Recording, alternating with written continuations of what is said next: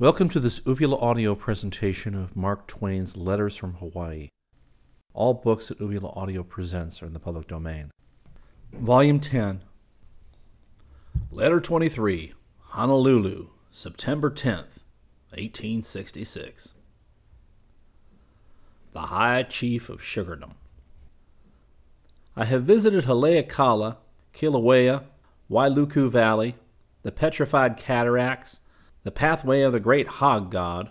In a word, I have visited all the principal wonders of the island, and now I come to speak of one which, in its importance to America, surpasses them all. A land which produces 6, 8, 10, 12, yea, even 13,000 pounds of sugar to an acre on unmanured soil. There are precious few acres of unmanured ground in Louisiana, none at all perhaps, which will yield 2,500 pounds of sugar. There is not an unmanured acre under cultivation in the Sandwich Islands which yields less. This island is the king of the sugar world, as far as astonishing productiveness is concerned. Heretofore the Mauritius had held this high place. Commodore Perry, in his report on the Mauritius, says, quote, "Before the introduction of guano into Mauritius, the product of sugar on that island was from 2,000 to 2,500 pounds to the acre. But the increase since the application of this fertilizer has been so extraordinary as to be scarcely credible. In ordinary seasons, the product has been from 6,000 to 7,000 pounds, and under peculiarly favorable conditions, it has even reached 8,000 pounds to the acre." Unquote. It was scarcely credible. Guano has not been used in the Sandwich Islands at all, yet the sugar crop of Maui averages over 6,000 pounds straight through all the time for every acre cultivated. Last year, the average was 7,000 pounds per acre on the Ulupalukawa plantation. This year, the plant crop on the Wailuku plantation averages 8,000.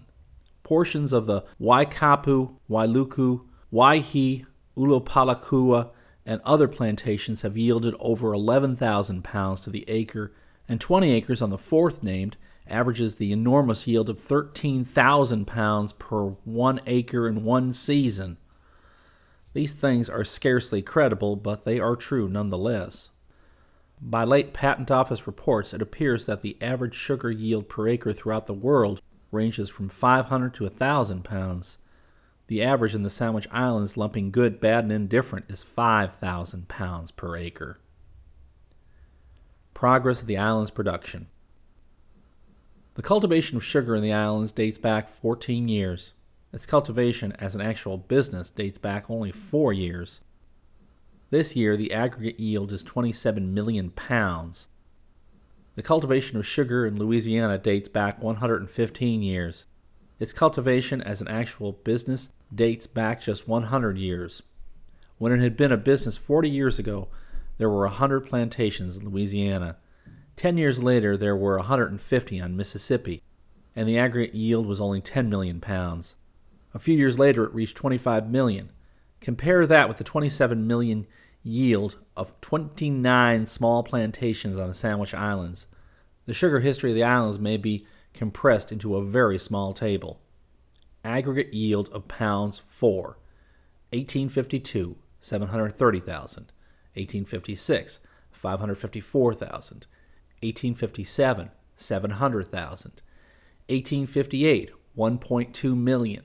1859, 1.8 million. 1860, 1.4 million. 1861, 2.5 million. 1862, 3 million, 1863, 5.2 million, 1864, 10.4 million, 1865, 15.3 million, and 1866, 27 million. The exports of molasses during the entire year of 1865 amounted to 500,000 gallons, only a little more than was exported during the first 6 months of the present year. The following table gives the yield in pounds of the 29 principal plantations for the present year. On the island of Hawaii, Harto, 150,000 pounds. Kohala, 2 million. Onomea, 1.2 million. Metcaps, 1.2 million. Kauiki, 1.6 million. Hoon Sing, 600,000. Paucau, 600,000. On the island of Maui, Maki, 1.8 million pounds. Hawa, 600,000 pounds. Waikapu, 1 million pounds. Wailuku, 2.4 million pounds. Bailey and Son, 400,000. Lures, 2 million. Hobron, 1.2 million. Haiku, 800,000. East Maui, 800,000. Sea and Turton, 1 million. Lahaina Sugar Company, 1.2 million. Ball and Adams, 700,000. On the island of Kauai, Princeville, 2 million. Lahui, 700,000. Kaloa, 700,000. Waipoa, 300,000. On the island of Oahu, Kauai, 200,000. Wilder, 600,000. Ka'ali, 400,000. Story and Company, 200,000. Halawa, 400,000. Wailua, 300,000.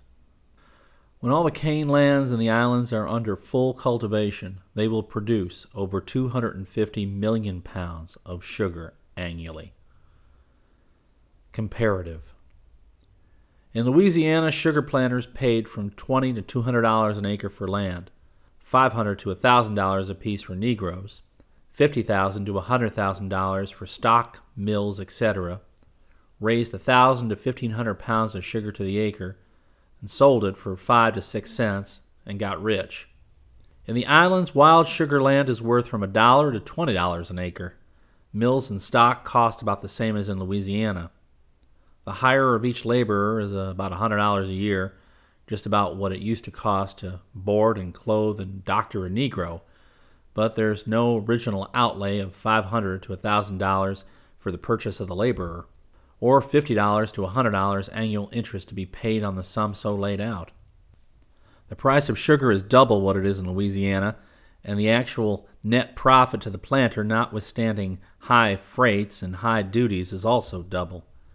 In Louisiana, it costs not less than $180,000 to purchase and stock with Negroes, mill, animals, etc., a plantation of 300 acres, and its crop would yield $30,000, allowing each acre to produce 2,000 pounds to the acre, which it wouldn't do. Deduct $60,000 outlay for Negroes and half the cost of the land, $10,000 in the same plantation in the islands would cost $110,000 to be ready for business.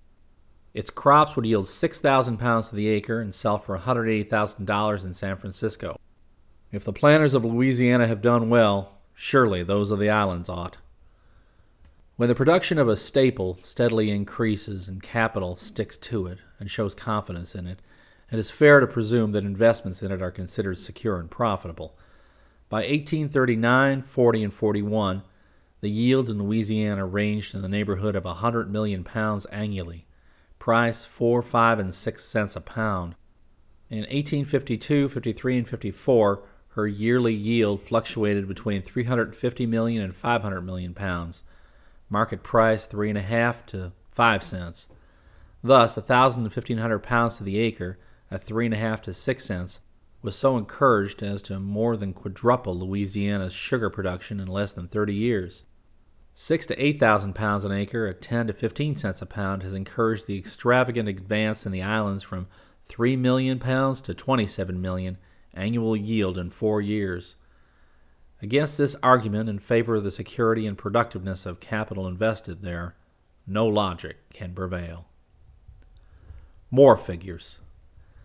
They have a bad system in the Sandwich Islands whereby the planter has to ship twice and pay brokers' commissions as often. This must change someday. The sugar pays a duty of 3 cents a pound when it enters San Francisco, and of course this comes out of the planter's pocket also. This year the Lures, or Waihi, Wailuku, Ulupalakua, Princeville, and Kohala plantations will each pay the United States about $60,000 in coin for duties alone, and the Waikapu, Onomea, Metcalfs, and several other plantations whose names I could mention will each pay about half as much. The following bill of expenses will show the processes by which the planter's profits are diminished. The estimate was made in the island of Maui in June when sugar had been falling and had got down to $210 to $220 a ton in San Francisco. on a ton of sugar. Barreling, $16. Drayage from mill, $1. Shipping from Honolulu, $3. Brokerage in Honolulu, $2.50. Freight to San Francisco, $6. United States duty, $60. Drayage in San Francisco, $1. Brokerage in San Francisco, $11. Total, $100.50. Gross sale, $210. Remainder, $109.50. Out of that $109.50 must come about 60% for plantation expenses and interest on the original outlay for land, mill, stock, etc. The following estimate was made when sugar was worth a cent more a pound, and it shows the business done the present year with 300 acres on a plantation which cost considerably under $90,000 for its stock, mill, and lands, and everything complete. The land was purchased unimproved at an insignificant price. The present year's crop was 1,000 tons of sugar. Gross yield, $240,000. Plantation expenses, $60,000. Freight, duties, etc., $120,000. Interest on original outlay, $10,000. Total disbursement, $190,000. Net profit, $50,000.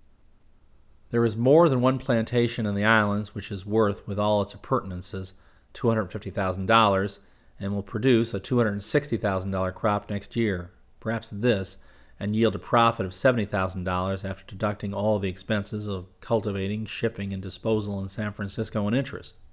One of the best plantations in the island, though not one of the largest by any means, cost with its appurtenances $100,000. All bills were promptly paid and no debts allowed to accrue and breed interest. The consequence was that 3 years after the first plow disturbed its virgin soil, it had paid for itself and added a dividend of $20,000. Advantages. In Louisiana, they take off one plant and 2 ratoon crops, usually before replanting. And so they do in the islands, as a general thing, though some think the ratoons would run several years longer without disadvantage. The sugar crop in Louisiana is never sure, and the islands, when favorably situated for irrigation, it never fails. In the former, it must be immediately cut upon the first suspicion of frost, whether it mature or not. In the latter, there is no frost, and the planter may cut it when it suits his convenience. It will stand several months after ripening without deteriorating. Not much of the cane of the species, the tassel, is cultivated, but even tassel cane can remain in the field 4 months after maturing without deteriorating. In Louisiana, the cane must always be cut before the frost comes, but in the islands it must be cut whenever it's ripe, any day in the year. Consequently, the mills can take their time and grind comfortably along in all seasons, whereby the putting on of large extra forces and employment of mills of immense capacity on small plantations to rush off a threatened crop and grind it is avoided. Louisiana has only 5 or 6 weeks to get her crop in, and so the juice is generally green and the sugar necessarily inferior to that of the islands. The fuel chiefly used to make steam is the dried crushed cane which has passed through the mill. It is called trash. It is mixed with hardwood, and the two combine to make a very hot fire. On the low ground of West Maui, plant cane matures in 18 to 20 months, and ratoons ripen in from 15 to 18 months. And Ulupalakua, whose lowest cane lands are 2,000 feet and its highest 3,500 above sea level, plant cane requires all the way from 22 months to 3 years to ripen, according to elevation. One may see there plant cane that is just sprouting, cane that is half grown, cane that is full grown, and first, second, and third ratoons, all on the same plantation. At all seasons of the year there is cane ready for the mill, and labor in no department of sugar cultivation and manufacture need ever stop.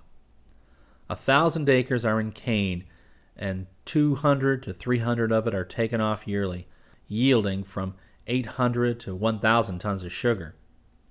This plantation, being high up in the neighborhood of the clouds, depends upon the frequent rains for irrigation, but 40,000 barrels of water are kept in cisterns for mill purposes, use of stock, etc., to be ready for emergencies. The West Maui plantations are all liberally irrigated from unfailing mountain streams.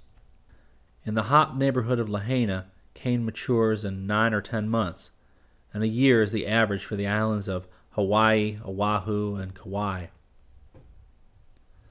Specimen of a Hawaiian mill. The sugar works of the Lure Plantation, formerly known as the Waihi Plantation, are considered the model of the islands in matter of cost, extent, completeness, and efficiency. They make as fine an appearance as any between Baton Rouge and New Orleans, and are doubtless as perfect in their appliances. The main building is some 200 feet long and about 40 wide, perhaps more, and proportionally high. Its walls are of stone masonry and very thick. It has a stately chimney that might answer for a shot tower. Being painted snow white, the mill building and the tall chimney stand out in strong contrast with the surrounding bright green cane fields. A long green elevated flume in front and a laboring overshot wheel of large diameter. At one side, a broad enclosure peopled with coolies spreading trash to dry. Half a dozen Kanakas feeding cane to the whirling cylinders of the mill, and a noisy procession of their countrymen driving cartloads of the material to their vicinity and dumping it. These things give the place a businesslike aspect which is novel in the slumbering Sandwich Islands. The neighboring offices of the proprietor, the dwelling of the superintendent, the store, blacksmith shop, quarters for white employees, native huts, and a row of frame quarters for Chinese coolies make Waihi a village of very considerable pretensions. The employees of the mill and plantation with their families number about 350 persons, perhaps. Within the commodious mill building I have described, about 4 long rows of iron vats, coolers, about 25 in a row, occupying almost the whole of the great floor, and with railways between the floors, which are traversed by cars which convey the cooked sugar in a liquid state to the vats to be cooled.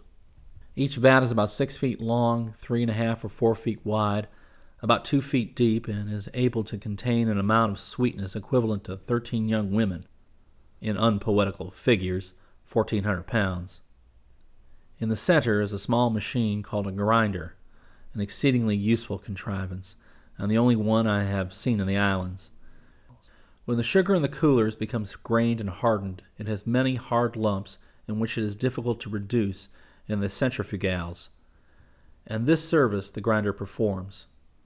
It is simply 2 swiftly revolving iron cylinders placed close together, and after the grained sugar has passed between them, lumps before are lumps no longer. Close to the grinder are 6 centrifugals, small metallic tubes whose sides are pierced with a few thousand pinholes to the square inch. The nasty-looking grained sugar, it is about half black molasses and looks like an inferior quality of mud, is dumped in to the amount of a bushel. The tub is set to spinning around at the rate of 10 to 1,200 revolutions a minute. The mud begins to retreat from the center and cling to the sides, and in about 3 minutes the bottom is as clean as a dinner plate.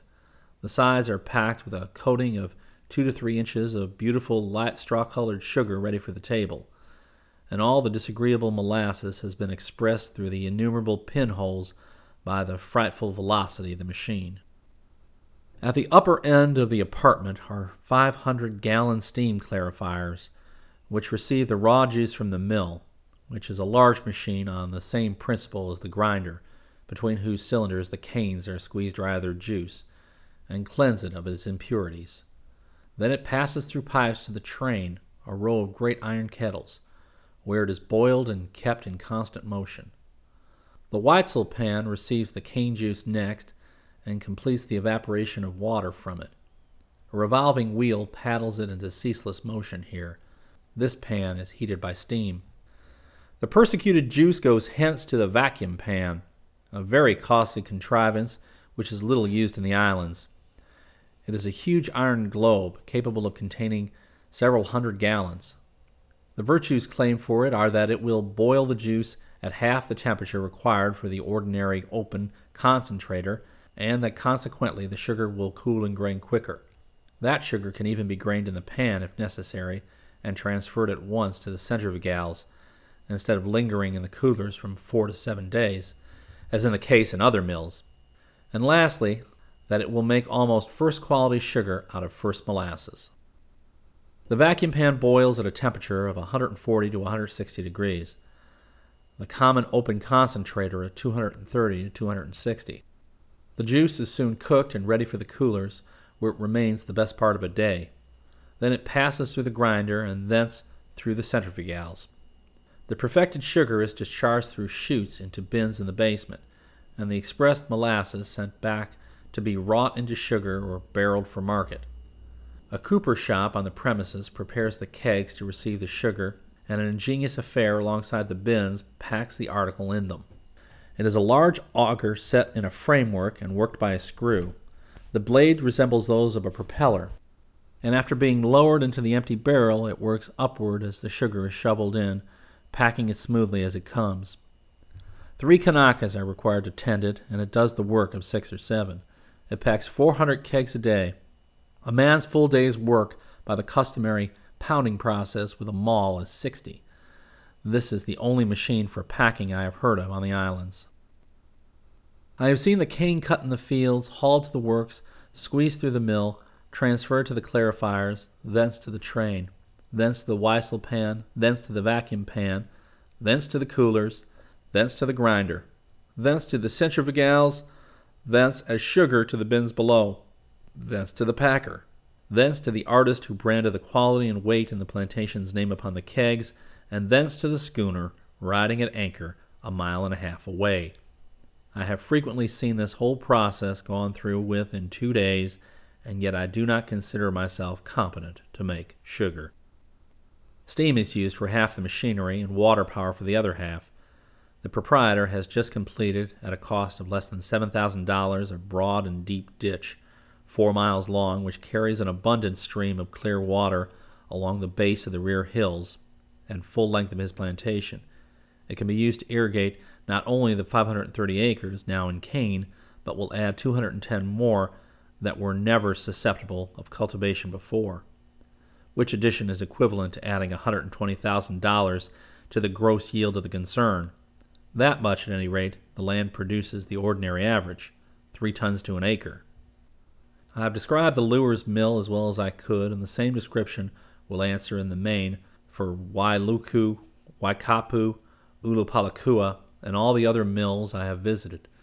No 2 mills are just alike, and yet no 2 are sufficiently unalike to render it worthwhile for a man to describe both. The plantations I have named are all situated on the island of Maui.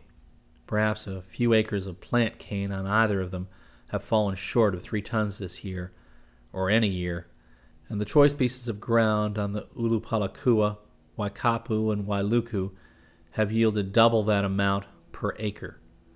This cane averages about equally clear through, say 3 to 3.5 tons per acre, except in the case of Wailuku, which reached an average of 4 tons this year. One 20-acre lot in this plantation produced 10,000 pounds of sugar to the acre, and one 11-acre lot 11,000 pounds per acre. I take the figures from the official account books of the superintendent. The mill was turning out 200,000 pounds of excellent sugar a month when I was there. Molasses. I have said nothing about molasses. They work some of it over and reduce it to sugar, and each planter ships a few $1,000s worth of it, and, as at Ulupalakua, feeds the third quality to his hogs if he has any. Formerly inferior molasses was always thrown away, but here lately an enlightened spirit of progress has moved the government to allow the erection of 3 distilleries, I am told, and hereafter it will be made into whiskey. That remark will be shuddered at in some quarters, but I don't care. Ever since I have been a missionary to these islands, I have been snubbed and kept down by other missionaries, and so I will just bring our calling into disrepute occasionally by that sort of dreadful remark. Makes me feel better. Monopoly. A San Francisco refinery company once contracted for all the sugar crop of the islands for a year, to be taken directly from the coolers by its agent and paid for at the rate of about 7 or 7.5 cents a pound. I think it was. This saved the planters a great deal of trouble and some expense, but they lost confidence and broke up the arrangement. It would have been a profitable thing for all parties if it could have been continued, and I think the planters would like to give some responsible man the sole control of the sugar market of the Pacific Coast on similar terms. Labor. The principal labor used on the plantations is that of the Kanaka men and women. $6 to $8 a month and find them, or $8 to $10 and let them find themselves. The contract with the laborer is in writing, and the law rigidly compels compliance with it. If the man shirks a day's work and absents himself, he has to work 2 days for it when his time is out. If he gets unmanageable and disobedient, he is condemned to work on the reef for a season at 25 cents a day. If he is in debt to the planter for such purchases as clothing and provisions, however, when his time expires, the obligation is canceled. The planter has no recourse at law. The sugar product is rapidly augmenting every year, and day by day the Kanaka race is passing away. Cheap labor had to be procured by some means or other, and so the government sends to China for coolies and farms them out to the planters at $5 a month each for 5 years. The planter to feed them and furnish them with clothing. The Hawaiian agent fell into the hands of the Chinese sharpers who showed him some superb coolie samples and then loaded his ships with the scurviest lot of pirates that ever went unhung. Some of them were cripples, some lunatics, some afflicted with incurable diseases, and nearly all of them intractable, full of fight, and animated by the spirit of the very devil. However, the planters managed to tone them down, and now they like them very well. Their former trade of cutting throats on the China seas has made them uncommonly handy at cutting cane. They are steady, industrious workers when properly watched. If the Hawaiian agent had been possessed of a reasonable amount of business tact, he could have got experienced rice and sugar cultivators, peaceable, obedient men and women, for the same salaries that must be paid to these villains, and done them a real service by giving them good homes and kind treatment in place of the wretchedness and brutality they experience in their native land. Some of the women are being educated as house servants, and I observe that they do not put on airs and sass their masters and mistresses, and give daily notice to quit and try to boss the whole concern, as the tribe do in California. Coolies for California. You will have coolie labor in California someday. It is already forcing its superior claims upon the attention of your great mining, manufacturing, and public improvement corporations. You will not always go on paying $80 and $100 a month for labor, which you can hire for $5. The sooner that California adopts coolie labor, the better it will be for her. It cheapens no labor of men's hands save the hardest and most exhausting drudgery which neither intelligence nor education are required to fit a man for, drudgery which all white men abhor and are glad to escape from. You may take note that to adopt coolie labor could work small hardship to the men who now do the drudgery, for every shipload of coolies received there and put to work would so create labor, would permit men to open so many mines they cannot afford to work now, and begin so many improvements they dare not think of it at present, that all the best class of the working population, who might be emancipated from the pick and the shovel by the shipload, would find easier and more profitable employment in superintending and overseeing the coolies. It will be more profitable, as you will readily admit, to the great mining companies of California and Nevada to pay 300 Chinamen an aggregate of $1,500 a month, or 5 times the amount if you think of it more so, than to pay 300 white men $30,000 a month, especially when the white men would desert in a body every time a new mining region was discovered, but the Chinamen would have to stay until their contracts were worked out. People are always hatching fine schemes for inducing Eastern capital to the Pacific coast. Yonder in China are the capitalists you want, and under your own soil is a bank that will not dishonor your checks. The mine purchased for a song by Eastern capital would pour its stream of wealth past your door and empty it in New York. You would be a little richer for that. There are hundreds of men in California who are sitting on their quartz leads and watching them year after year and hoping for the day when they will pay, and growing gray all the time, hoping for a cheapening of labor that will enable them to work the mine or warrant another man in buying it who would soon be capitalists if the coolie labor were adopted. The Mission Woolen Mill Company takes California wool and weaves it from its fabrics of all descriptions, which they challenge all America to surpass, and sell at prices which defy all foreign competition. The secret is in their cheap Chinese labor. With white labor substituted, the mills would have to stop.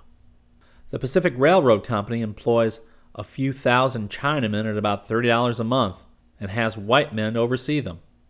They pronounce it the cheapest, the best, and the most quiet and peaceable and faithful labor they've ever tried.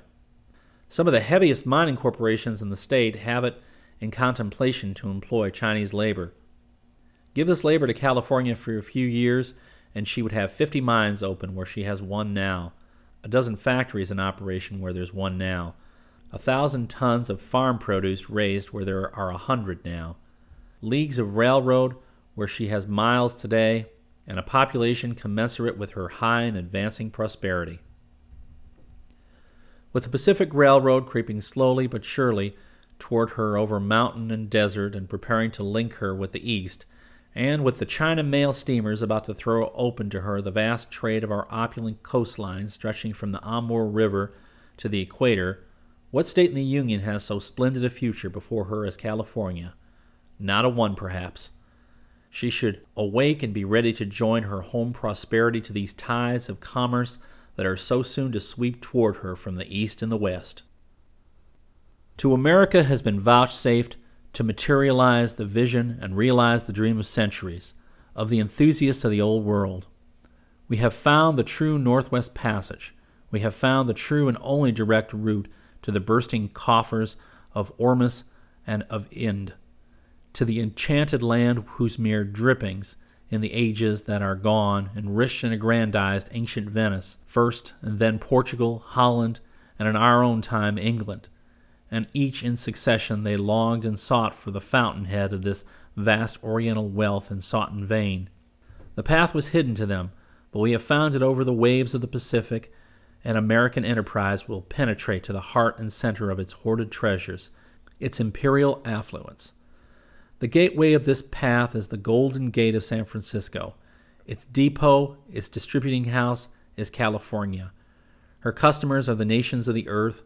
Her transportation wagons will be the freight cars of the Pacific Railroad, and they will take up these Indian treasures at San Francisco and flash them across the continent, and the vessels of the Pacific Mail Steamship Company will deliver them in Europe 15 days sooner than Europe could convey them thither by any route of her own she could devise. California has got the world where it must pay tribute to her. She is about to be appointed to preside over almost the exclusive trade of 450 million people, the almost exclusive trade of the most opulent land on earth. It is the land where the fabled Aladdin's lamp lies buried, and she is the new Aladdin who shall seize it from its obscurity and summon the genie and command him to crown her with power and greatness and bring to her feet the hoarded treasures of the earth. I may have wandered away from my original subject a little, but it is no matter. I keep thinking about the new subject, and I must have wandered into it eventually anyway. Mark Twain.